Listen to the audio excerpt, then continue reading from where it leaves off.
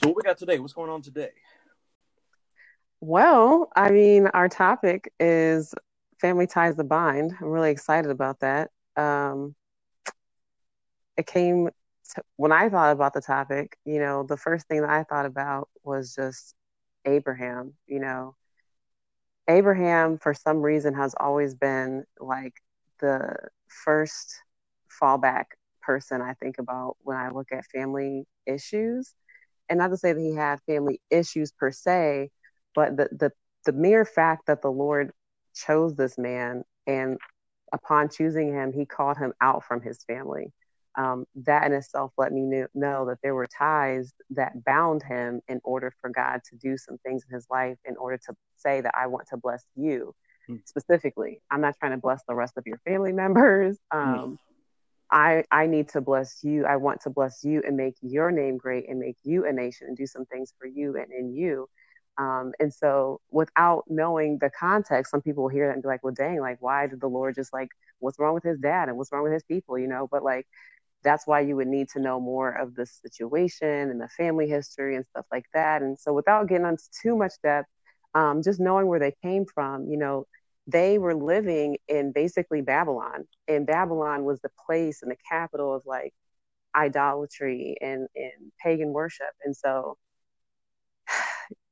for God to know who he chose before the foundation of the world and to know that he had this man in this family, and this family was a pagan family and a pagan nation, he knew that he wanted to choose him from that point. And so I always looked at that because in real life, which that was real life too, but current life, I mean, um, we see that all the time where people can come from families who didn't serve God, didn't know God, didn't want to know God, didn't want to love God. And one person out of that family will choose the Lord. Mm. But it's only because God chose us first, right? Like we can never choose him without him having chosen us first. And Facts.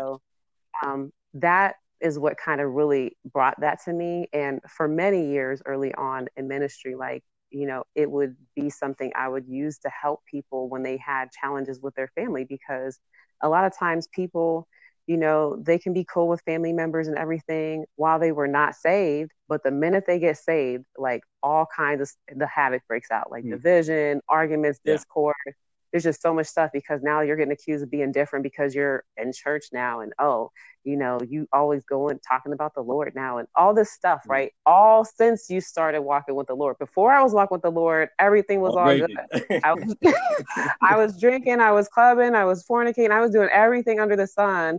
And you didn't care nothing about what I was doing at that point in time. Mm. You had no problems with me. But as soon as I had turned my life around, now all of a sudden there's issues in division where really, you should be happy for me. You should be supportive. Like this is a change for the better. And yet you're making my life worse because of a decision for good. Like, so that was really what came to my mind when I first, this topic came to my head. Like, man, family times. I personally feel a connection with that. Yeah. So Yeah. yeah. No, that's deep. That I think that last part you said was probably key.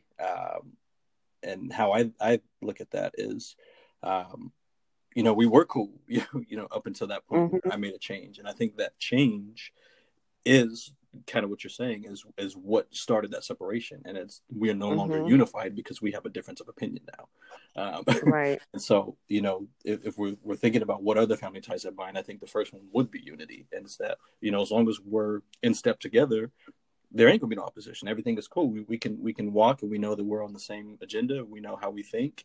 Everything is straight. And Mm-hmm. as soon as there's a deviation of that, that's when we start to find that we're no longer in step with one another. And so the only way for them to respond is like, "Oh, you ain't the same."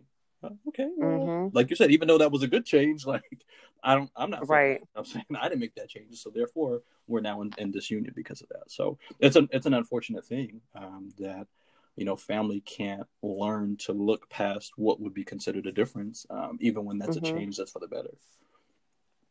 Yeah, that's true. And what you said about unity is true, because in Amos chapter 3, verse 3, it says, can two walk together except they be agreed? Hmm. And so obviously we were walking together in agreement. You know, you're living your life, I'm letting you live your life, I'm living my life, and you're letting me live my life. And so we're kind of in agreement with the lifestyles that we live. And now that I don't agree with your lifestyle anymore, and you don't agree with my lifestyle anymore, now there's conflict and all this stuff here. And so, you know, along with that, people want to keep you where you were before, because they're like, I remember what you were. I remember, you know, how you were before that. And so, you know, in order to keep you being there, or to keep you from, you know, or in their way of just however it is to keep themselves okay with the fact that you guys don't see on the same lines, they don't want to accept that. And so, um, Joshua 24, as for me and my house, I'll serve the Lord. You know, it's a decision that you have to make.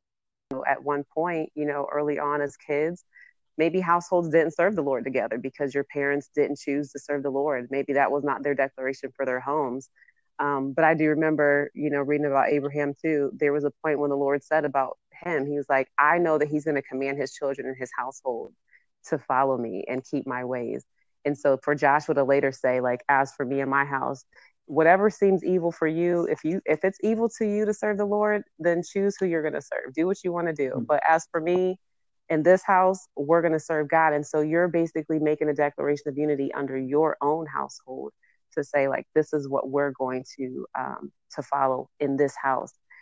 The difference is as we grow and outgrow our household, then at that point, you know, people begin to choose not to serve the Lord or go their own ways. And so at that point, like I said, Abraham was already old at that point, but he said, I need you to get from your family and your in their household. I need you to get out of that country and go somewhere else where I'm going to tell you to go so I can bless you there. I don't want them to be attached to the blessing I'm going to do for your life, because they're not um, obviously what you need as far as good for you. So just because we're related does not mean that you're good for me. You're a good influence. Your presence is valuable to my life. You know, you add something of value, unfortunately, because a lot of times it's not the case. So And that's a good point that you mentioned about you know, getting away from your household. And this is probably something that people maybe overlook in that story of Abraham. Um, he was actually told to go by himself, and he took Lot. You know what I'm saying? Right.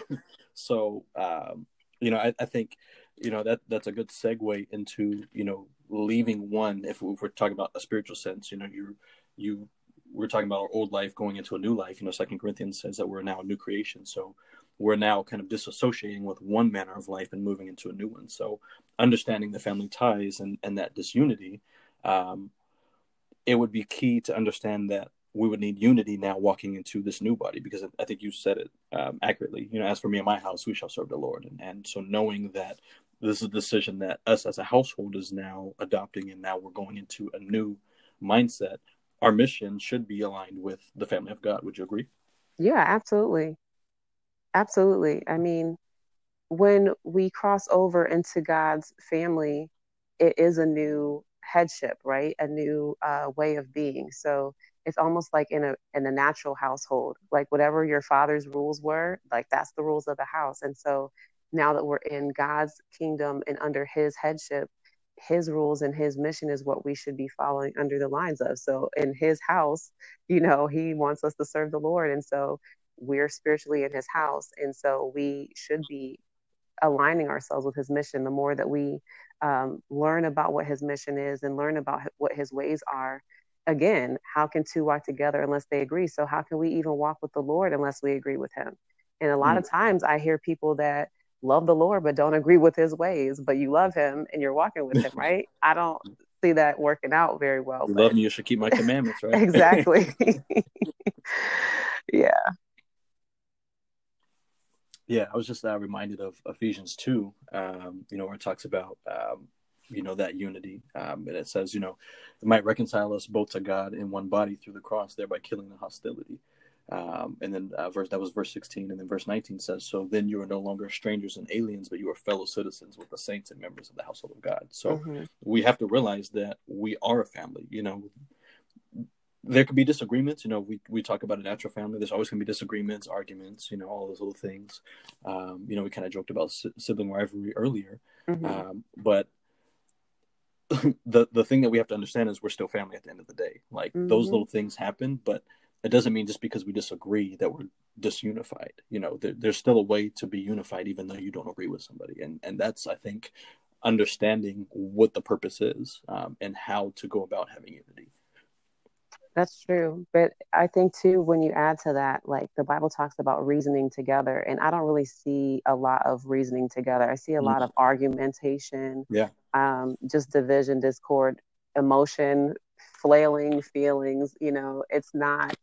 It's not sensible reasoning together, and that's really where you can get common ground. That's how you can be a peacemaker. Pursuing peace with all people, reasoning together in a reasonable sense of character and conduct and approach. So, yeah. That is actually a deep. I love that because when you think about James, you know, I love James, and he talks about that. Um, the fact that when we're disunified and when we're arguing, we have that sort of personality. Right. That's actually demonic. You know what I'm Yeah. saying? And I think it's beautiful, and especially as we talk about the family of God and the body of Christ, that it's important. We're in this election year, and we just had an inauguration, and we know all of the specifics about that. Like I won't get into that, but it's amazing how even in the family of God, like that's the thing we get hostile about. Like Yes. we'll I remember growing up, like you couldn't talk about my mama. That caused a fight. Mm-hmm. We always have this one thing where it's like we'll get up in arms about, and we're willing to like go to the teeth for something carnal. Whereas when it comes to the things that we should be protecting, which is like Jude says, to contend for the faith, Come like we're on. not willing to reason and be like, hey, like we're on the same team. You know what I'm saying? Like, it's like, I love basketball. Like, we're both, jumping up, getting a rebound. If you 6 inches taller than me, I'm gonna let you get that rebound. You know what I'm saying? Like, I'm fall back, or you say, hey, my ball. And we back up. Like, we have to get to a point where we realize, like, we both want the same thing. Like, if you get the ball, or I get the ball. Our team has the ball. You know what I'm saying? Right. Like, we have to get to that point where we're understanding, like, if we're not on the same team, or if I'm arguing with you, neither one of us wins. Like that's what we have to Mm-hmm. understand. It's like nobody's winning by us biting each other's head off. And so I think that unity should help us to understand that if we're not reasoning, what are we getting at? No one's winning. You know what I'm saying? So I mean, the Right. devil's winning, but as far as our team, like we lost. Yeah. So you're talking about unity and mindset, right? And so along with that, in Colossians 3, it talks about setting your mind on things above and not on things on the earth. And so part of that, what made me think of what you were just talking about was how it talks about in Romans 12 being transformed by the renewing of your mind. The only way that any person is going to be transformed mentally and your mind renewed is through the word, receiving the word, hearing the word, meditating on the word, reading the word, just like feeding yourself and fueling yourself with the word. And not being a forgetful reader. You can't just read the Bible app. You can't just do your, daily scripture and think like you read the word. Like you need to be meditating on something that Yeah, will yeah, be deposited in your spirit that will, come back to your remembrance later on for spiritual, mental, physical edification. Like you need that. And so, um, if the church does not renew your mind, you going to a church service does not renew your mind. You're not being transformed by hearing what you hear when you go to a Bible study or anything like that. Like you're supposed to do that, and that's great. However, it's on you to renew your mind. That's why it said for you to set your affection on things above, because you have the option. You're fed every day with all types of news, all types of media. And this is stuff you're choosing. Like I choose to set my mind on social media today. I choose to set my mind on Facebook, Instagram, yeah. Twitter. I set my mind on the news, CNN, NBC. I set my mind on whatever political figures are posted, whatever they want to post and talk about today. Like you're choosing to set your mind on things that are on the earth when you do those things in those moments. But when we set our mind on the things above, um, it gives us that heavenly mindset and the mindset that God wants us to have, which would enable us to have that, James, like what you're talking about, sensibility, so that we don't have those demonic and sensual ways when we're approaching people and being argumentative and all those other type of things. Yeah, I think we need to preach on that for a minute. I mean, go do what you got to do. I'm rolling with you. So, I mean, I'm a wordsmith, so, and I know you like words too. So, of course, let's just cross reference for a second. So we're talking about Colossians 3 and Romans 12. So yes. Just, I mean, and they're super popular, super cliche verses. I mean, everybody who has been saved for some amount of time probably has heard these at some point in time. Right. So, not saying you have to have memorized, but you probably know what time it is when we go there. So let's just, with that understanding, let's go there. So I'm just going to just wordplay. So it says, I beseech you, therefore, forgive me, I'm in the King James, by the mercies of God, that you present your body. So present. So you're going to showcase something. Right. The first thing that it says is to present your body a living sacrifice. So sacrifice, it's not a sacrifice unless you have to give up something that you don't want to give up. Yes. Yes. Like, I mean, can we take it there? Like, please do. I was talking to somebody the other day about, like, when we do yard sales, I ain't selling my J's. You know what I'm saying? I mean, can we be real? Like, right. Like, it's not a sacrifice for me to give up something I was already trying to throw away. You know what I'm saying? That's true. We be trying to do that with God. Like, okay, God, like, you can have this little leftovers.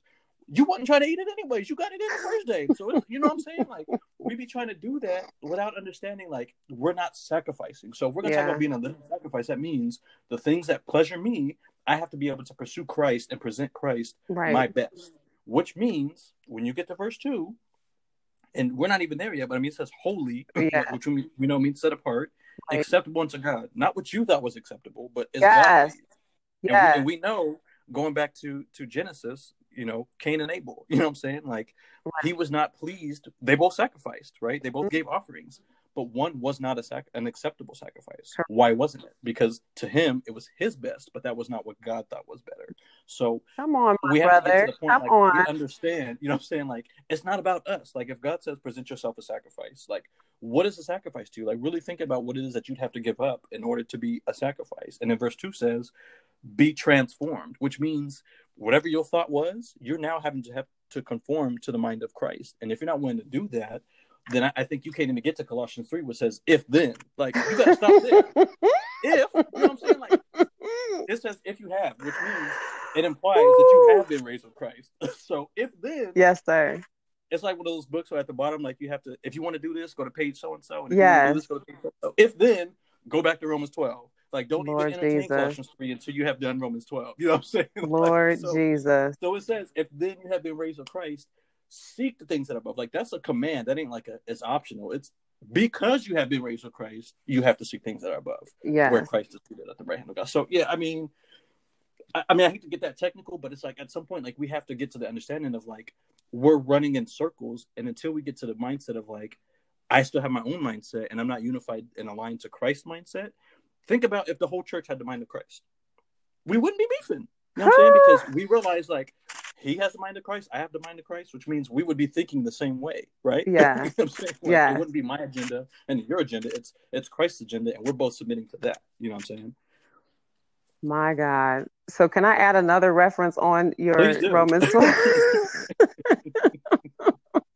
Might need to make one of those little books that might be pretty clever. Right. So I just want to add Isaiah 55 because you're still talking about the thoughts and, being acceptable to God, not acceptable to us. So this came to me when you were talking about that. Isaiah 55 and 8, because it says, for my thoughts are not your thoughts, neither are your ways my ways, says the Lord. For as the heavens are higher than the earth, so are my ways higher than your ways, and my thoughts are higher than your thoughts. So again, I'm God. So the way I think is not the way you think out here. Okay. No matter how great or grand or how many accolades, Nobel Prizes, no matter who else co-signs to you on this earth, your greatest thinker and thought person is not greater than God's thought. Okay. And so your ways and how you see it and how whoever else sees it are not the Lord's way. Right. because he said, I am the way. No matter what you do, no matter how you spend, no matter what you're trying to do, I am the way. So either way you look at it, my way is always going to be greater and higher than yours, period. Okay. So then he says, as the heavens are higher than earth, can you reach heaven? Even when you're in an airplane and you're flying up there, it's still higher than that. Yep. Okay. So when I'm sitting in a flight and I'm looking down and I'm taking pictures of the clouds through the window seat, right? His thoughts are higher than where I'm at on that airplane. And my thoughts ain't even as high as me sitting in that airplane when I'm on the ground. Okay. So that in itself should tell you we need the mind of God. And the only way to get the mind of God in his thoughts is through reading, hearing, accepting, receiving, believing, and following, adhering to his word. Period. We have to agree with what he says. If we are going to come into his kingdom, how dare we think that if he is the savior of our soul and we are coming to him to save us and we say that we want eternal life and we want to live with him in heaven, that means that we believe in his way, right? We're followers of the way. So if I don't know all the way and what that means when I first sign up for this, but I learn it by reading the fine print, which is the whole Bible. I learn it day by day, as much as I put into it, as much as I'm going to get out of it. So the more I learn, the more I figure it out, the more I start seeing things. And we always grow. So it's not like I'm going to be 100 years old and feel like I've arrived. I will still be on this earth if the Lord allows me to see 100. And I'm going to still be in this book trying to figure it out and learn more and grow more. But the point is, he said, meditate in it day and night and you'll always have success. You'll always be prosperous in all you do as long as you keep this book in your sight and in your mind. He's always going to bless you according to following his ways. So the point is, we just have to have our minds trained by the word. We have to. Yeah. You see something that you were not complying with at first, and you're like, dang, like, okay, I got to get myself together. I got to start doing that, or I got to stop doing that. Whatever it is, once you come across, that's what it is. What do you think? How do you think we turn from sin? I mean, if you even read the verse before that in 55:7, it says, let the wicked forsake his way. Were you not wicked at one point in time? Yes, you were. Was I not wicked at one point in time? Yes, I was. And the unrighteous man forsake his thoughts. I mean, that's the main reason why the Lord destroyed the earth, because the thoughts of man's were continually wicked. So not only were you thinking continually wicked, they were doing the things that they thought of. Because in Matthew, he said that these things proceed from the heart of man, evil thoughts. And evil thoughts then begin to produce evil actions and evil deeds. So let the wicked forsake his way and the unrighteous man his thoughts, and let him return to the Lord, because God will have mercy on you. You know, got me out my chair already. Okay, I'm done. I just wanted to add that. No, I'm glad you added that. So it allowed me time to go back to Romans 12 and pose this question. So presenting a sacrifice, when you think of the word sacrifice, what does that normally relate to in Scripture? Abraham and Isaac. Yeah, and death, right? Right. So in order to be a sacrifice, something had to die. Correct. So Colossians 3, going back to that, if then you've been raised with Christ, verse 3 says, for you have died. And your life is hidden with Christ in God. So going back to what you just said, we are no longer our own. So if our thoughts are not God's thoughts, we have to sacrifice our thoughts. You know right. Because we have to get to the place where we're able to say, okay, God, like I'm willing to be transformed by renewing my mind to your mind, by thinking the way that you think, by setting my mind on things above, not on things that are on the earth, which is carnal and fleshly and me. You know what I'm saying? Like, that's what I want to think about. That's what I want to focus on. But it's not about me anymore, because I have died and my life is now hidden with Christ in God. So I have to be able to reflect and showcase Christ, not my own agenda. And if I'm not doing that, then that means I have a lot of sacrificing to do. So I'm gonna tag this last one and then I'll be done with that. I promise. So when you're talking about sacrificing thoughts, okay, 2 Corinthians 10, it says from 3, though we walk in the flesh, we do not war after the flesh. The weapons of our warfare are not carnal, but mighty through God to pulling down strongholds And this is the kicker: casting down imaginations and every high thing that exalts itself against the knowledge of God, and bringing into captivity every thought to the obedience of Christ. Yes. So that means that we have to arrest ourselves, okay? We have to bring those thoughts into captivity. So true enough, I mean, there's things that bombard us and that we are not necessarily in control of, that come our way, to like the arrows that, you know, fly towards our mind, that are like thoughts that get planted. But it is up to you what you do with those thoughts. You can entertain it or you can shut it down. And so right here, he is giving us. Go ahead, read verse 6 real quick on that. Well, I mean, since you're requesting, okay, having in a readiness to revenge all disobedience when your obedience is fulfilled. Yes.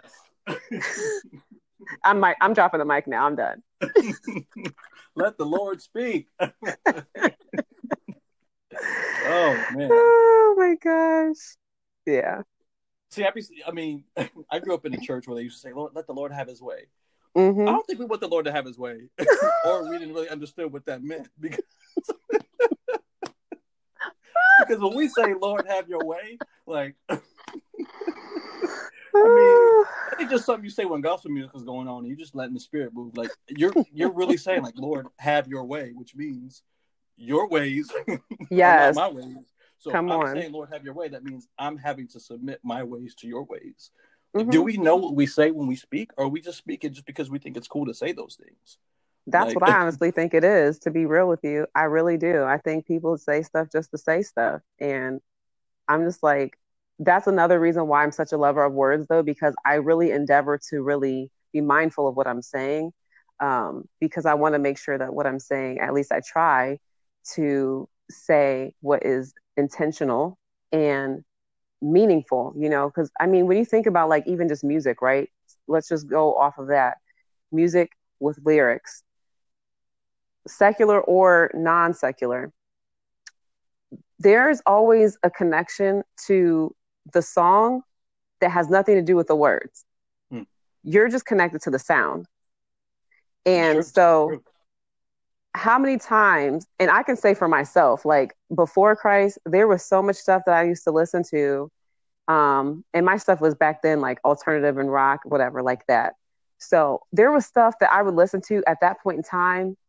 I like the sound of it. Okay. Mm-hmm. So the sound trained me to recall what the words were, but I really didn't have the words memorized without the sound. So away from the music and the instrumentation, I probably could not have told you what the song said. So I really had no idea what I was singing when I'm singing these songs along with these artists back at that time.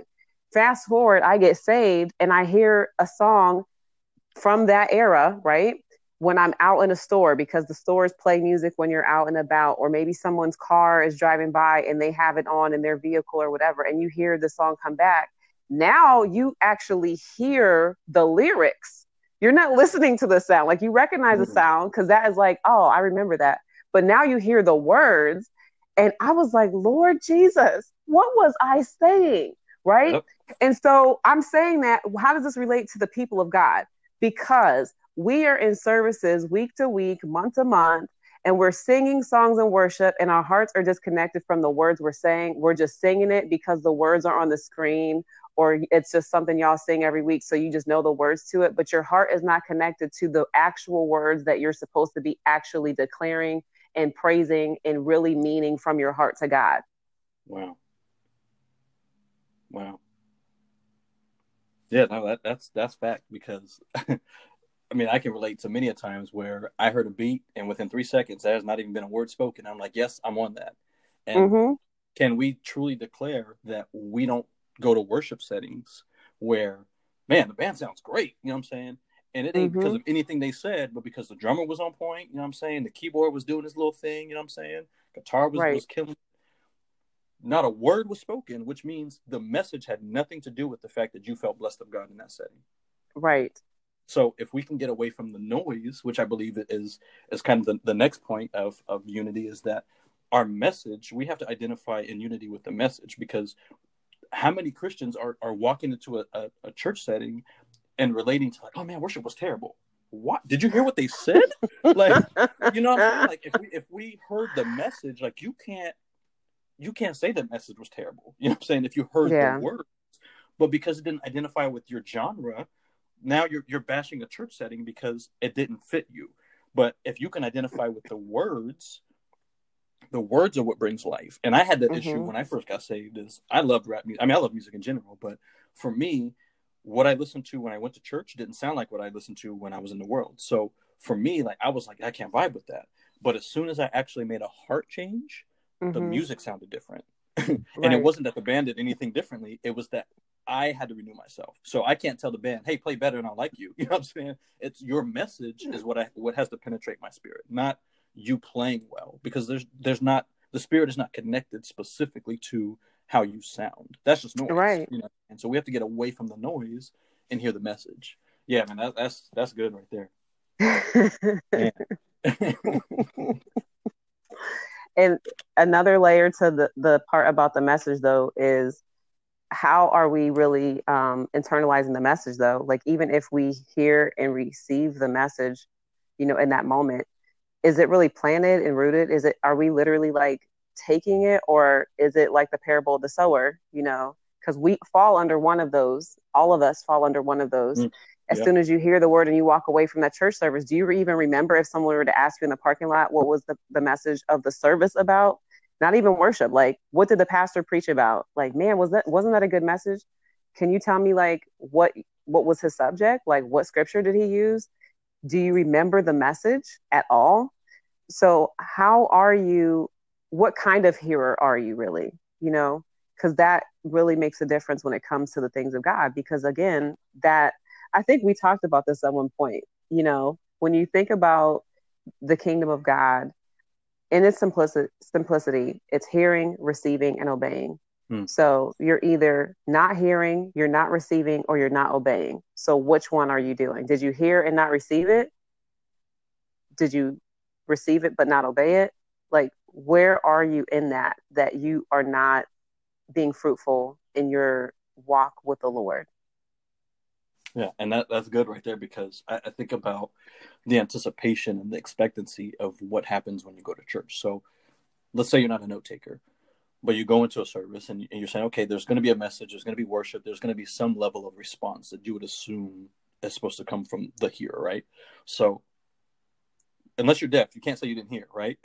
Right. So the expectation is that you're either now at the point of reception or obedience, right? Just like you said. So if you're going into a service without any understanding of like, okay, I need to do something with this, or I need to hear to be able to apply. Like you should go into every service assuming that there should be some instruction that you're given, some Right. charge, some challenge in some respect, which means you should walk into that service being willing to and ready to receive, but walking out of the service ready to obey. You know what I'm saying? And John Right. Maxwell, I believe, has a quote that says that if you hear a Sunday sermon and you don't respond within 3 days, you probably won't. Wow. So you have to get to the point where you're like, okay, like, what am I doing on Sunday? What is my response and what is my role to Sundays? It's not just to hear. Like, you didn't just go to just show up because it's like when you go to school, like, your your responsibility is to take notes because at some point you're going to be tested on that. It's not like, hey, Mm-hmm. I'm just here filling up a day because I have to be here 180 days out of the year, so I'm just here for another day. Like, you have to get to the place where, like, I'm here because I have to get something out of this. So if you came to church with that same mindset, then you're going to leave the church with that same motivation. And that's where you're able to have a unity of mission and mindset is that, hey, I came unified in hearing a message that is going to challenge me to do something. Now I know that I have a purpose. I can leave with more of an obedience to that purpose. So, yeah, I mean, it's really just going back to basics because I think we try to overcomplicate the faith, and it's not Right. overcomplicated. I mean, we're here chopping up messages or sermons or verses that we've heard probably 50 times, depending on Mm-hmm. how long we've been saved. But we've heard these messages, and so if that's the case, but it hasn't done anything, what will help you to do it differently the next time? And that's recognizing that, hey, like I should be doing something with this. First of all, so that's our part, and secondly, is allowing the Spirit to do His part by us being receptive to that. Yeah, what you said was really good because I think people need to realize that that's what faith is about. when we go to services, as often as you go, whether it's multiple times a week, one time a week, however often you are in the word on your own or corporately, the whole purpose of you setting yourself before receiving and consuming the word and being fed by the word is for you to be tested at some point later. That's the whole point of your entire scholastic process from kindergarten until you graduate college, doctorate, whatever level, whenever you finish your scholastic pursuits, right? You're constantly going to be given assignments and tests. Yes. And that's the very same thing when it comes to faith. And it's no different. The thing is, most times that's not what gets you in the kingdom. That's not what you sign up for. You sign up because you hear God is good. You hear all these other things about, Jesus, he died for you. He loves you. You can go to heaven. You won't go to hell. All these other things, right?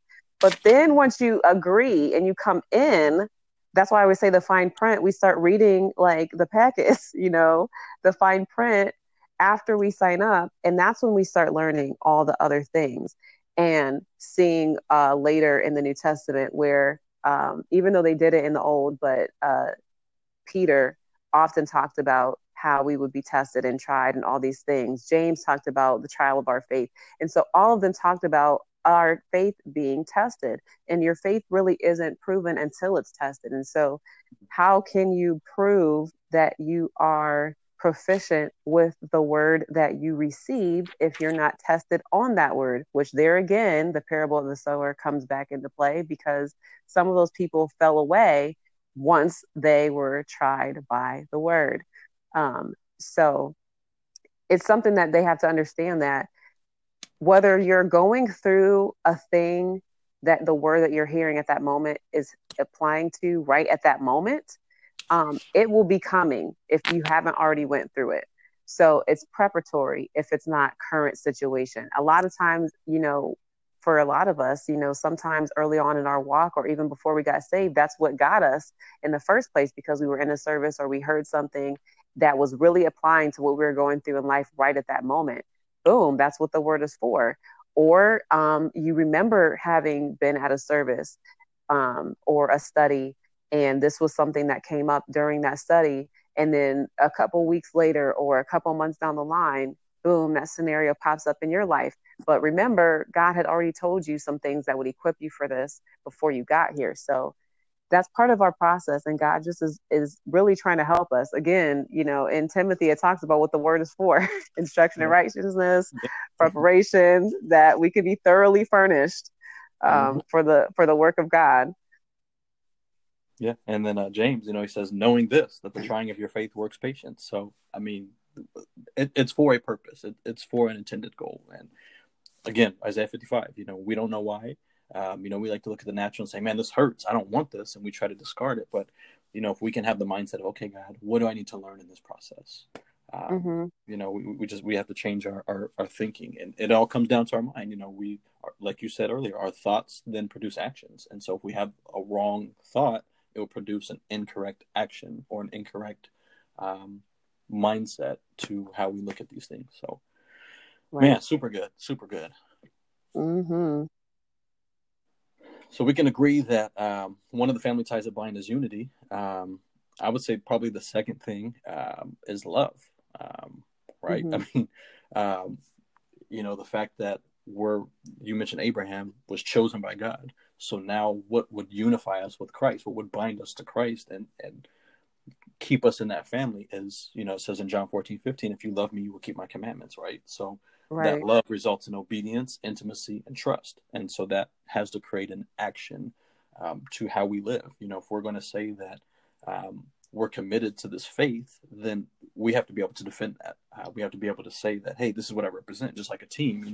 If I worked for Pepsi, I'm not going to drink Coca-Cola, right? If I played for the Cowboys, I'm not going to be rooting for the Raiders, right? I mean, so we understand that by us being connected to something, that we have to represent that and show our allegiance to that. And so I think unity could be shown through how we love God and how we love other people. Yeah. So my first thought when I think about this point of love and loving God, I mean, you definitely hit it on the head. If you love God, you'll keep his commandments. But in addition to that, I think about the disciples. You know, he was always talking to them about, there was a point in Matthew 10 where he specifically said, he that loves father or mother more than me is not worthy of me. He that loves their son or daughter more than me is not worthy of me. And so, again, that brings me back to Abraham, because, again, he's calling this man to leave his family and his father's household to go somewhere on his own with his wife and, you know, go somewhere where he is going to lead him to. So that in itself, you know what I mean, in real current times, you know, people in that situation, if the Lord were to call you to leave your family because, hey, they're evil, hey, they're not, you know, for whatever reason, God has his reasons, he has his ways. But if God is saying, like, this is my plan for you and I need you to leave this place, leave and go here and do this thing, for those who are connected emotionally to their family, and I'm saying this because in the past I've witnessed this, they're emotionally connected, they feel obligated, that is a tie that would bind as far as restrain or restricting them. Like, it would be a limitation for what God has in their life, because they love their father, mother, family, brother, sister, child more than God. And so really, anytime you have that situation, that's when you have now placed an idol in your life of that family member above God. So when he's saying this, Abraham really exemplified that, because not only did he do that in obedience, but he also, when he was asked to sacrifice the son of promise, you know, he went forth. And like you said, it was a sacrifice, because it wasn't like he said, give me Ishmael, you know, like he said, give me Isaac, the son that you love. He's like, all right, I'll give you. I mean, that's not Sarah's son. So yeah, I mean, I'll give you Ishmael. It'll probably be easy for him. He said, give me Isaac, the son that you love, the one that I promised, you know, all these things through. And again, I always go back to, like, the faith of Abraham. And so many people like to they like to humanize people greater than I think they should, because I like to give people more credit, because God gave people credit. So if he said that he counted all these things to Abraham for righteousness, I like to think that Abraham knew in his spirit that, like, look, I don't know what the Lord's going to do, but I know the Lord told me that the blessing was coming through this child. So I know we're going up here, but we're coming back together. Because when you read that scripture, he said, we are coming back. We're going to go up, but we will be back. That's what he told the servants. And so when Isaac is asking, he's like, hey, Dad, like, we have everything we need. Like, where's the lamb for the sacrifice? He said, the Lord will provide. He didn't say it's going to be you, my son. He said the Lord will provide. And so that in itself was like an element of faith, but he still was willing to go through it, because he was like, Lord, I don't know what you're doing, but I trust you. I don't know where I'm going. I'm going to leave my family. I'm going to go to Canaan.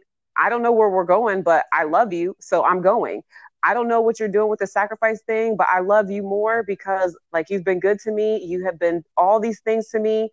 You're good. I'm just going to do it. And so that in itself shows love, you know. And so, man. Yeah.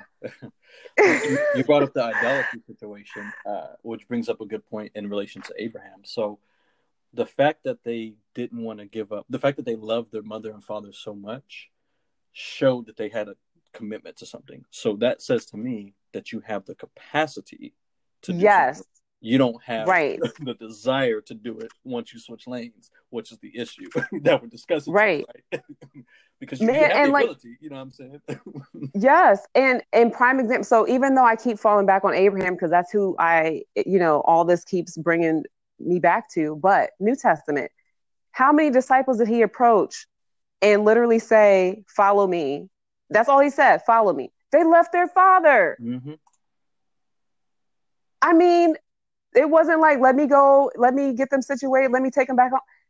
They left straightway, what the word says, straightway, immediately. They left and followed God. And so I'm just saying, like, even in situations like that, it's not like the Lord is even putting us in positions like that to be like, okay, leave your mom right now, leave your dad. Like, you know, he's doing things in different ways in our current era, but he's still putting us in positions to evaluate where our hearts are when it comes to, you know, our family. Yeah. I was reminded of this quote from this book. It's called A Serious Call to a Devout and Holy Life by William Law.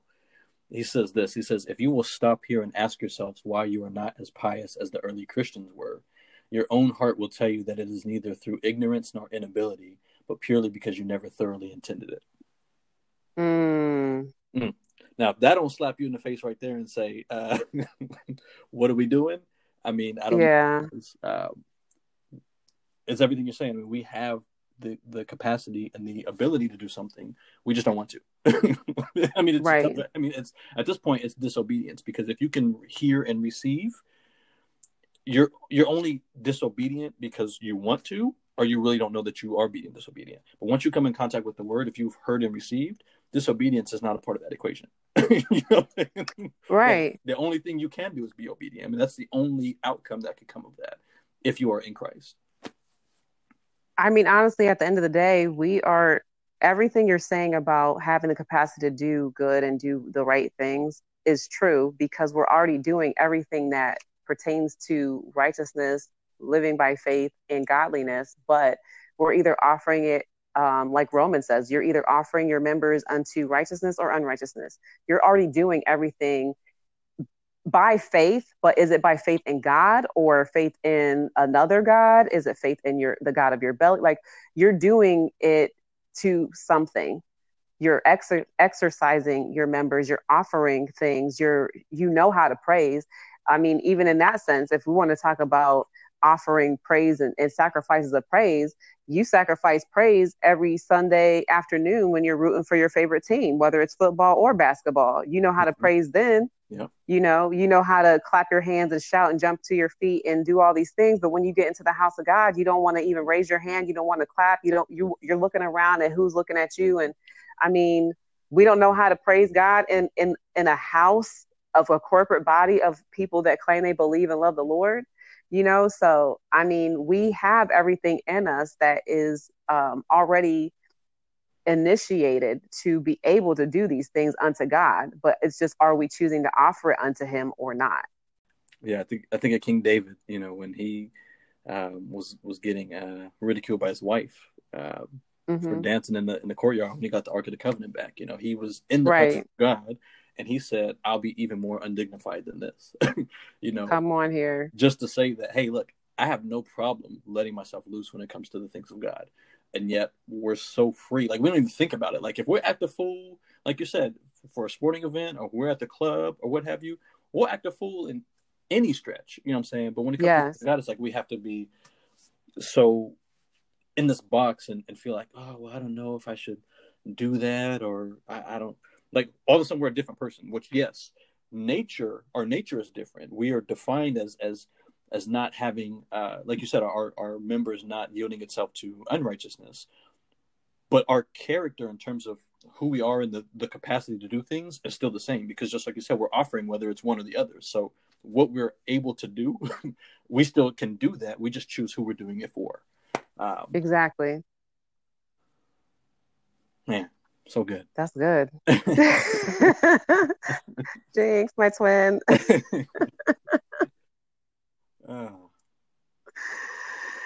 Oh gosh. Okay. So we were talking about love for God. What about when it comes to loving for others, though? I mean, how does that equate to our love for others, in your opinion?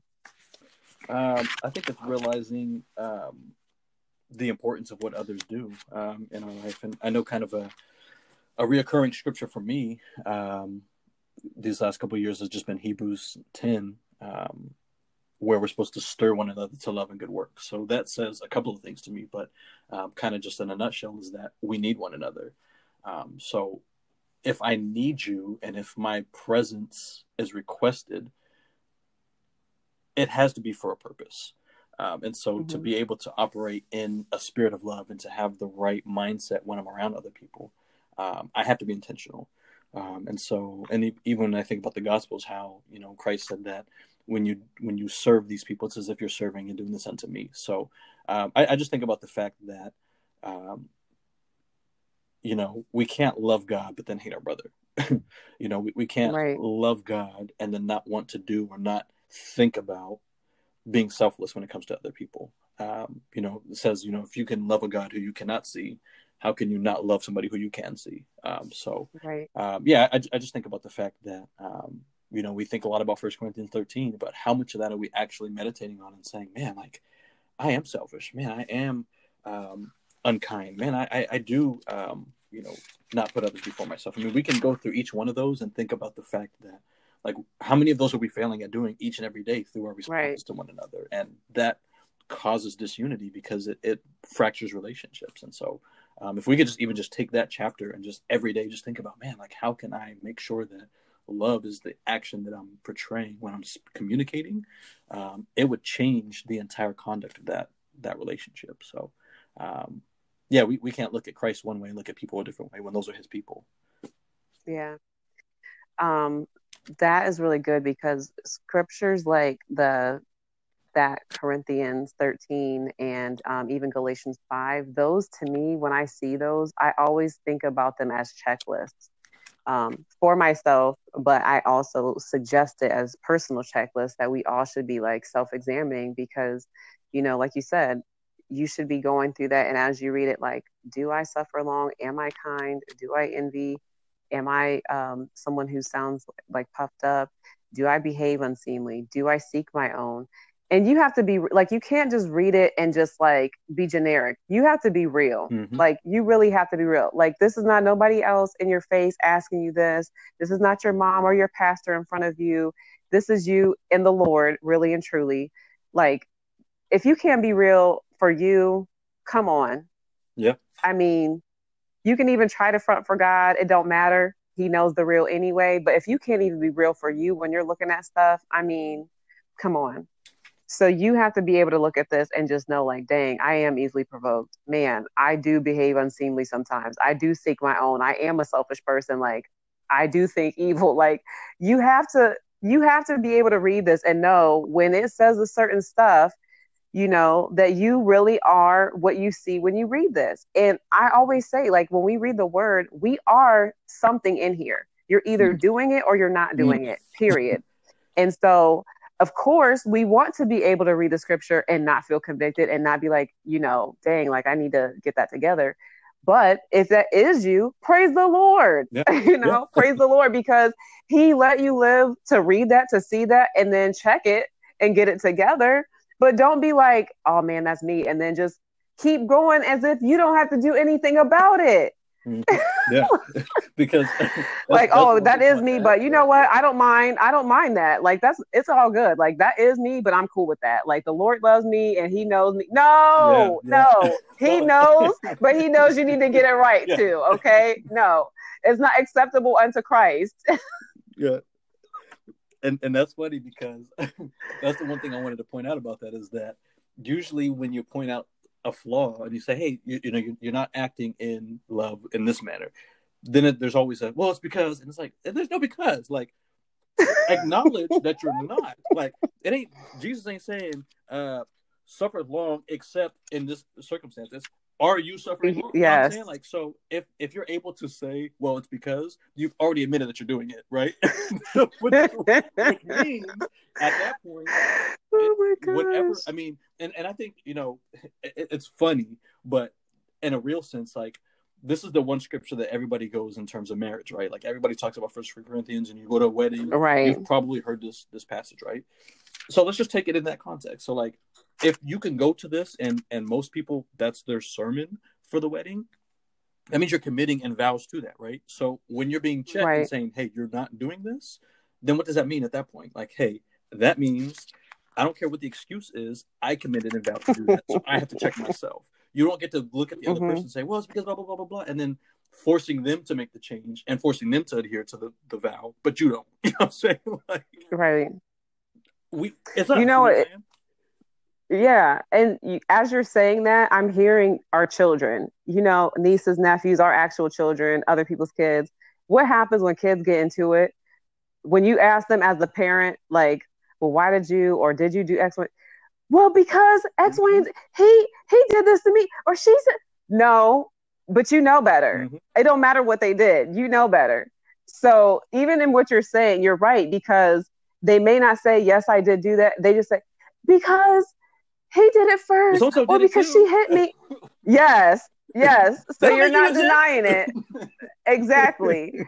all of y'all are supposed to be doing this here. And so it just makes me feel like we're just big children. We really are anyways, but that's exactly what we do still to this day. Like, as you were saying that, that's the thought that came to me. Because it makes me think of Psalm 73 and how, Asaph, like he talks about, man, like, why did the wicked prosper and all this? And like, it makes me think of that one time when I got a speeding ticket. I was like the third car in line and I got pulled over. I'm like, why you don't pull the car that's like right in front of you? Like, I got pulled over. And I'm over here getting upset, but then I'm like, well, I was speeding. Like, I wish all four of us would have got a ticket. But like, I had to fall back and be like, well, I mean, I was among that number. So I don't get to look and say, well, if it's all or none. I got caught. I should have got caught. We all should, but that's beside the point. Like, they'll have their time, they'll do it again and they'll get caught. But we have to think about, like you said, self-evaluate. It's me. If I was wrong, deal with my wrong. I don't get to justify my wrong because someone else was also wrong. I was wrong. Deal with it. Yeah. And that's a whole other topic, but I mean, not everybody gets the same mercies either. So Colossians 3. Verse 14, and above all these, put on love, which binds everything together in perfect harmony. So if I'm excusing my love in 1 Corinthians 13, I am no longer harmonious. Point blank. I mean, that's true. The Bible has to become so real to us that we are imparting truths from it to be able to convict and challenge us to say, okay, just like you said, self-evaluation. This is what it says. This is what it means. So if that's the case, which side of the fence am I on? Like you said. And if I'm not in harmony, why? Am I showing love the way that I could be? Am I able to do this? So, and that's where the Spirit comes in. I mean, it's easy for us right here to say, well, you need to do X, Y, and Z, but the Lord has given us that. I believe it says that He's given us all things that pertain to life and godliness. We have the capacity to be able to rise above whatever circumstances we have. We can easily say, man, it's hard, it's difficult, I don't like that person, it makes me uncomfortable, I'm embarrassed. We can say all of those things, but I don't believe the Bible was written to address our flaws. You know what I'm saying? And say, well, I mean, even like Moses. Yeah. Why are you using me? I can't speak. I'm this, I'm that. Like, the Lord has given us the ability to do what He has called us to do. So yes, it is super hard to abide by 1 Corinthians 13 in all circumstances. Yes. Have I wanted to slap somebody before? Absolutely. Did somebody get on my nerves? Absolutely. I mean, but did I act on it? No. What did I do when that moment came, though? And so that's the emphasis is, are we being progressively changed? Are we progressively changing? Are we willing to say, okay, God, like, I know I'm not perfect. I'm not one of those, well, God's still working on me. I know He's working on me, but I don't use that as a crutch to say, well, because He is working on me, I get to fail. Because I think that's the way that people use that. Yeah. Say, well, I'm not perfect, so I'm going to show imperfection and be okay with it because I am imperfect. I don't think that's the context. So I think you might want to reconsider that. So, yeah, I think without evaluating, without recognizing that the Spirit is not looking at it the same way you're looking at it, again, it goes right back to mindset. Like, everything is a renewing of the mind. How we perceive these things are not the same way that Christ is expecting us to perceive them. And we have to be willing to look at that and realize when we're wrong. Yeah. Can I just say, though, this kind of in a nutshell is my thought for this point, because earlier you were talking about sacrifice and what sacrifice really is. But can I just say that sometimes sacrifice is obedience. That is the sacrifice, to be obedient. You know what I mean? Like, so just what you're saying, like, have I wanted to slap somebody? Yes. The sacrifice is to not slap somebody. So I am being obedient by not slapping you. Right? So, I mean, just to show love and walk in love and be the bigger person. And because so-and-so did, and so-and-so is getting away with, and so-and-so, it don't matter that they're doing and what they're doing. I still have to be righteous, and I still have to do what the Lord wants me to do and what the Lord has called me to do and what I know I'm supposed to be doing, regardless of what somebody else is or is not doing. That sometimes is the sacrifice, and that does hurt. You know, it is it's not easy. You know, so that's not a cheap sacrifice. That's not a generic sacrifice. It's real. That is a living sacrifice, because that's alive and it hurts. And I think that's, you know, even people hearing this might think, man, like, they wanted to slap somebody, like, and they doing a podcast, like, even in that, like, I think we look at it as if, like, even our desires, like, we can't be human in that. Like, Yeah, I wanted to slap somebody, but it doesn't mean, like you said, the fact that I didn't carry it out doesn't mean that I'm better because I thought about it. Like that, I think that's the progression. At one point, I probably would have And slapped you. I'm not again, saying. back to thoughts. Those are things that you could dwell on and you could choose, like, man, I want to slap this person every day, every hour. Are you dwelling on the thought that you want to slap somebody, or did it just come at that moment and then you let it go? Like, did you Yes. arrest it? Did you, bring it captive? What did you do with that? So, like, you're not wrong for certain things coming into mind if you're not living on them and meditating on those things. If you're doing what you're supposed to do with them as we're taught and instructed by the word, that's what we're supposed to be sharing the stuff for, not to be like relating, like, dang, like, man, I want to slap people. So, sometimes I feel like people who claim Christ, because I'm not going to call them Christians, but people who claim Christ will say things to try to be real and relatable. And they're saying things that are a lot worse than what we're talking about right now, which, slapping somebody is very mediocre compared to some of the other things I've heard church people say, in terms of trying to be real and relatable. I mean, they're super real and super relatable, and it's not okay.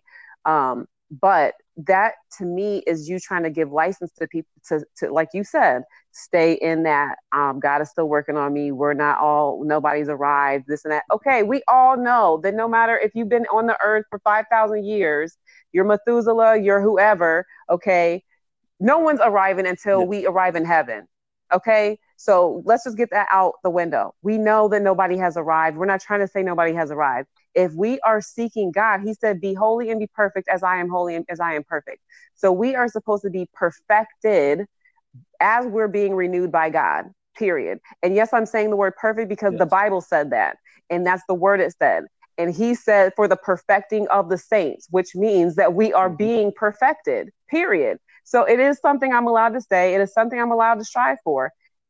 Being a perfectionist is not always a bad thing because it means that you're striving for better and gooder, better things. You know what I'm saying? Like things that are excellent. So yes, that is a good thing. And we shouldn't down people or try to act like they're holier than thou because they're pursuing, they are probably holier than you because the Lord even said in the word that the righteous is more excellent than his neighbor. So I mean, yes, they're not putting that in an arrogant way, but if you are pursuing holiness and someone else isn't, then yes, you Yeah, are. and you should have the freedom to feel vulnerable enough to say, like you said, like my desire to want to do something sinful changes. Just because I mentioned it doesn't mean I want to carry it out. And you have people that will say, man, like I if I was in my past life, I would have slapped you. Like, so you're, even the fact that you thought about it and then now you said it out loud, like you're still carrying that spirit. Whereas like my initial thought is like, man, like I'm so angry that I want to do something hurtful, but now I'm repenting in my spirit. I'm falling back and I'm saying, okay, I'm going to handle this the right way. So I Right. think, like you said, yeah, there's definitely a progression of like, yeah, I want to do something because that's the anger in me. But the Bible says, "Be angry and sin not." So I get to now take my thought Yes, and have my faith tested to what do I do with that? Not, hey, I have a thought and I can go as far as I want to exactly. go, and then say, well, the Lord is the Lord knows. Well, so do you. You know what I'm saying? Like, so let's stop. You know what I mean? And so I think that's where like we try to put so much emphasis on like, well, God knows me. God knows that I struggle with that. Do you know you struggle with that? Because the Lord knows, and there's scriptures that speak to you having to address that struggle. If you can acknowledge it, you should be accountable to handling that situation, not just say, well, it's something that I deal with, and so I'm gonna Right. just continue to act on it and live it out and not be repentive about that. Nah, I think you're playing with God. You know what I'm saying? That's grieving the Holy Spirit. You're playing with grace. Like that's not how we do things. So yes, it's okay to be honest and vulnerable, but what do we do in those moments, and how are we addressing those? Because we are flawed. We as flesh, we're gonna fail. We're gonna upset the Lord. But what do we do in those moments? And are we truly repentant? And is our heart in the right place to want to correct those faults and go back and reconcile when we find ourselves falling short? And yeah, the point I want to say about the struggle is this because, there's too many people that say they're struggling, they're struggling. Do you intend to struggle until you die? Do you intend to claim that you are going to heaven um, with that struggle, like to the end of your life? There should not be something that we are struggling with so bad that we cannot break free of that. Like I mean, I personally just do not believe that that's what we're bound to. I believe that if you pursue being free from things, where the Mm. Spirit of the Lord is, there's liberty.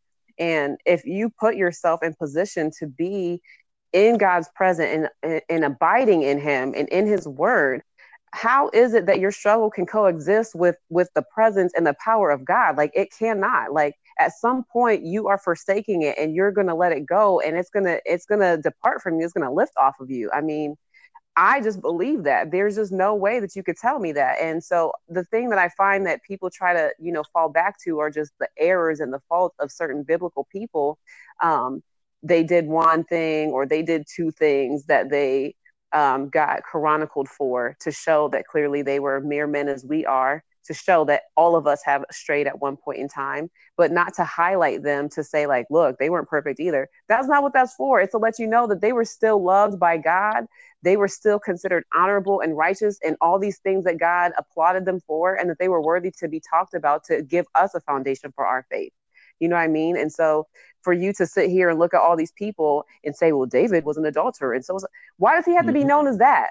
Why can't he be known for the other stuff that he did? We always want to fall back on that when it benefits us for being adulterous, when it benefits us for doing stuff that was similar to what he did. We can't do that. And so I just feel like people sometimes want that crutch of the struggle so that they don't have to ever come out of it. And you can always, like, why are you not pursuing more than that? Why do you always want to live a life of struggle? We don't have to in God's kingdom. Like, that's not his will and plan. And especially if we're supposed to be helping somebody else, like, what do you look like being perpetually in struggle, but yet you feel like, yeah, I want to help people. Help them with what? How do you want to help them if you don't even want to help you? Yeah, I got my finger right here on Romans. Romans 7 is exactly what you're saying, that people want to say, well, there's a struggle between being carnal and being spiritual. There's a law war between our members. But I like to respect that, but then also go to Romans 8, which says, where's it at here? That the righteousness of the law might be fulfilled in us who walk not after the flesh, but after the Spirit. Let me go down a little bit more too. But you are not in the flesh, but in the Spirit, if so be that the Spirit of God dwells in you. Now, if any man have not the Spirit of Christ, he is none of his. If the Spirit of him that raised up Jesus from the dead dwells in you, he that raised up Christ from the dead shall also quicken your mortal bodies by his Spirit that dwells in you. So there's so many things like in chapter 8 that goes to the fact of, like, yes, there is a struggle, there is a law, but we are not bound by that. And although we sin and we will fall short, the condemnation obviously is gone. Like, we're set free. But now we also have to then continue to walk towards the Spirit and be willing to be regenerated and progressively changing. And that's the mindset that we have to have. So it's not glorifying the struggle, like you're saying. It's now we're glorifying God and saying, okay, Lord, I'm walking towards you. Yes, I should be looking less like that person and more like you. And if I'm not seeing that and I'm continuing to glorify the past, then I don't think I have an accurate representation of what you did on the cross and where I'm supposed to be going. Right. That's true. So a lot has been said. So I think, this is kind of going to be my favorite part of the podcast, which is Family Matters and just applications. So understanding that, everything that's been said and a lot of passion and zeal has gone into really just kind of explaining, maybe some of the pitfalls that us as the body have. What are some things that, just in terms of just application, what is just some things that are on your mind in that?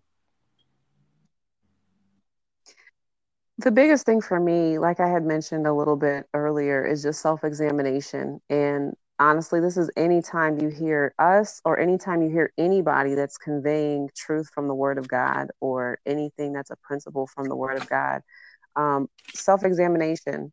I think of James chapter 1, and I really just want to leave people with this thought of James chapter 1 in verse 23 and 24. It says, "For if any be a hearer of the word and not a doer, He is like a man beholding his natural face in the glass, for he beholds himself and goes his way, and straightway or immediately forgets what manner of man he was. And so the Bible is our mirror. It's literally us looking into a mirror and seeing ourselves, where we are, what we look like. And so to hear this word that we have spoken, to hear the word that you'll hear on a Sunday service, your next Bible study, whatever time that you gather to hear the word, whether by yourself or with a group, for you to hear it and not do anything with what you heard is going to be like you looking in a mirror and walking away and forgetting what you look like. And for us, both of us, my brother and I, our heart is that people be impacted. Everything we say, we hope, we have so much zeal and passion for everything that we talk about, which is why when we get together, it's always such man, it's an experience when we're together in person or not. But the zeal is always felt when we're together, and it's always witnessed by people who are around us when we're together. But the whole purpose is for you to be impacted, and the impact should initiate a change in your life, in positive change at that. And so, hopefully something that is heard from what we've talked about today, it will help you examine your situation, whether it's your actual household, whatever your family situation looks like. Examine your place in unity, your place in love, examine yourself, period, and see where you are when it comes to all the things that we talked about. Or maybe not every single point, maybe one thing stuck out to you that you really should examine yourself about and go your way. But don't forget what you looked like when you first heard it. Like, don't go away from it knowing that you were wretched and then stay wretched. Or, it's like I was telling my brother earlier, it's like waking up in the morning, going in the bathroom and seeing that you look like a hot mess, but you still decide to leave the house looking like that. Did you forget what you look like, or you just don't care? So hopefully there's something in what we have spoken that really challenges, to really want to do something. That's good. That's good. Just this whole operation, I was kind of thinking about how when I first started preaching, I would use so many scriptures because it's like, man, I felt like I had something great to say, to challenge the believers. And so I would use so much scripture to back up. So I didn't want people to think that it was just my opinion. And so, we were kind of all over the place with just like, man, like the Lord says this, the Lord said this, the Bible says this. And, I felt it was almost like to validate, like, hey, this is not just an opinion of like, man, like we wish people were heard what we said, but it's more so like, I think God throughout his word, has given us, the ability to cross-reference to say like, my message has not changed. You know what I'm saying? Yes. And so, yeah, that whole self-evaluation, for me, just to add to that, I would challenge, the listeners to really just read the entire chapter of Ephesians 4. So much there, talks about unity. Obviously this whole podcast was talking about family ties that bind. And so as we talk about, being one body, and what the point of the church is, I think, one, I think it's really a good initial podcast and a good topic. But even secondly, just as we get into, further topics and we talk about just kind of this application, which I think will be a key component to, not just hearing two passionate people talk about it, but then, okay, how does that relate to me? Because maybe you're not that passionate about it at this point in time, but maybe you should. And maybe that's the evaluation that you're talking about is, I'm not passionate because I want to be passionate. I'm passionate because I believe this is what the word says, right? And so as you go into Ephesians 4, I would just kind of challenge you with a couple of things. And I know most people don't take notes when they're podcasting, but just to kind of wrap your mind around something, I saw 3 things in there that I thought was super key. So I just kind of broke up the chapter in 3 sections, and it's 1, recognize your present, which is our calling, right? The Bible says in Ephesians 4:1 is that we walk worthy of the vocation where we were called. So we understand that we were called. We're not only called into the body of Christ, he selected us, like you talked about Abraham, he chose him. So we have to recognize where we are today. And that's verses 1 through 16. Number 2 is we have to renounce our past. So we have to give up who we used to be. Like you said, our ways are not God's ways. Like we have to discard who we used to be and not continue to walk in our old man. Verse 22, says that you put off concerning the former conduct the old man, which is corrupt according to the deceitful lusts, and be renewed in the spirit of your mind, which we talked about that early in Romans, and that we put on the new man, which is after God, which after God is created in righteousness and true holiness. So, secondly, renouncing our past. And thirdly, reconciling in peace. So as we put on that new man, we have to understand that that's a new way of living. And none of this would be able to be possible if we don't understand that we have to give up something, sacrifice again. We have to sacrifice something in order to put on something else. So just three things that I think will probably help you remember that is put off. So it says put off your old self, put on your new self. And then thirdly, put away bitterness, clamor, anger, slander, and wrath. So I know we were kind of finishing this talk about things that people kind of wallow in, and they kind of accept that struggle. But the Bible says put that away. So you're taking something off, you're putting something on. You also have to move something away from you. So it's easy to say that. And it's funny because I actually had this conversation with my kids. We were actually going through Ephesians. And I likened it to a jacket. And so I put a jacket on a hanger and I said this. I said, okay, so this is indicative of your life. So this is your jacket. If you take the jacket off, you now put it on a hanger. But what happens is that now you still have the jacket. You can still see it. But now I'm going to go put it in the closet. I'm going to shut the door. We have to put it away from us. And what we do is we just take it off, but we're still staring at it. Like, man, I like that jacket. That jacket fly. You know what I'm saying? Like, we have to leave it away from us. And maybe for some of us, it's like, oh, it's still in the closet. I just walk over there and grab it. But I would challenge you to say, like, where are you putting that? What are you willing to do? Like, are we willing to put that in the earth and say, this is no longer a part of me? Like, I have to realize that I've put on my new self. And that old jacket doesn't fit. Just like the Bible talks about, you can't, was the wineskin parable there? New wine and old wineskin. It's like that. It's like we try to, come into Christ and then still like, well, I could still be my old self. It's like, well, I don't think that's the way that works. So we have to realize that the things that we used to do, like that old manner of life, is corrupt, according to Ephesians 4. So if it's corrupt, we can't bring corruption into a new self. And so, I would say that's the challenge in the application, is to recognize who we are now and who we used to be, and that we can't be that way anymore. And if God, who is our life, we have to be hidden in that. And who is Christ? And if Christ is our ultimate picture of I want to say success for lack of a better word, but if Christ is our ultimate picture of holiness and righteousness and sanctification, what did he do in those moments when he was challenged, right? We can look at the 40 days fasting. We can look at, so many different scenarios where he was challenged and yet he was perfect and sinless. And so there is a way for us to go through life where we have an example. And even as you mentioned, Abraham and some of these other pioneers of the faith, the Bible says that these stories were written not for history, but for an example so that we don't go make the same mistakes that they did. So if that is for us and we're able to see like, man, yes, God still used these people, but he didn't deify their actions, their sins. He said David was known as a man after his own heart. So if that's what God is looking at, we can't look at David and say, yeah, well, David was out there wilding. Yeah, he was. Thank you. But do you want to constantly be, if the Bible says in Romans 8 that there's now, therefore now no condemnation, if you are in Christ, we can't continue to carry somebody's sin and say, well, that's what I know him as. And that's where we have to get to the place is yes, we are going to fall short, but if we continue to deify the shortcomings, we will never allow reconciliation to happen. We will never be unified because we're looking at it in a natural sense, and God doesn't look at us that way. Even though we fell, and we will be, that's God's vengeance and his way of how he's going to deal with that. But we look at it in such a negative light that we don't allow anyone to ever recover or be restored because we want to continue to just leave that as a placeholder. And God is not like that. So for us to unify, we have to realize that we have to have the mind of Christ. So I love how you brought that into play. And I'm looking forward to walking alongside the body of Christ in unity and just seeing and anticipating what a message like this, as people hear, receive, and then obey, having a more fruitful life amongst the body of Christ.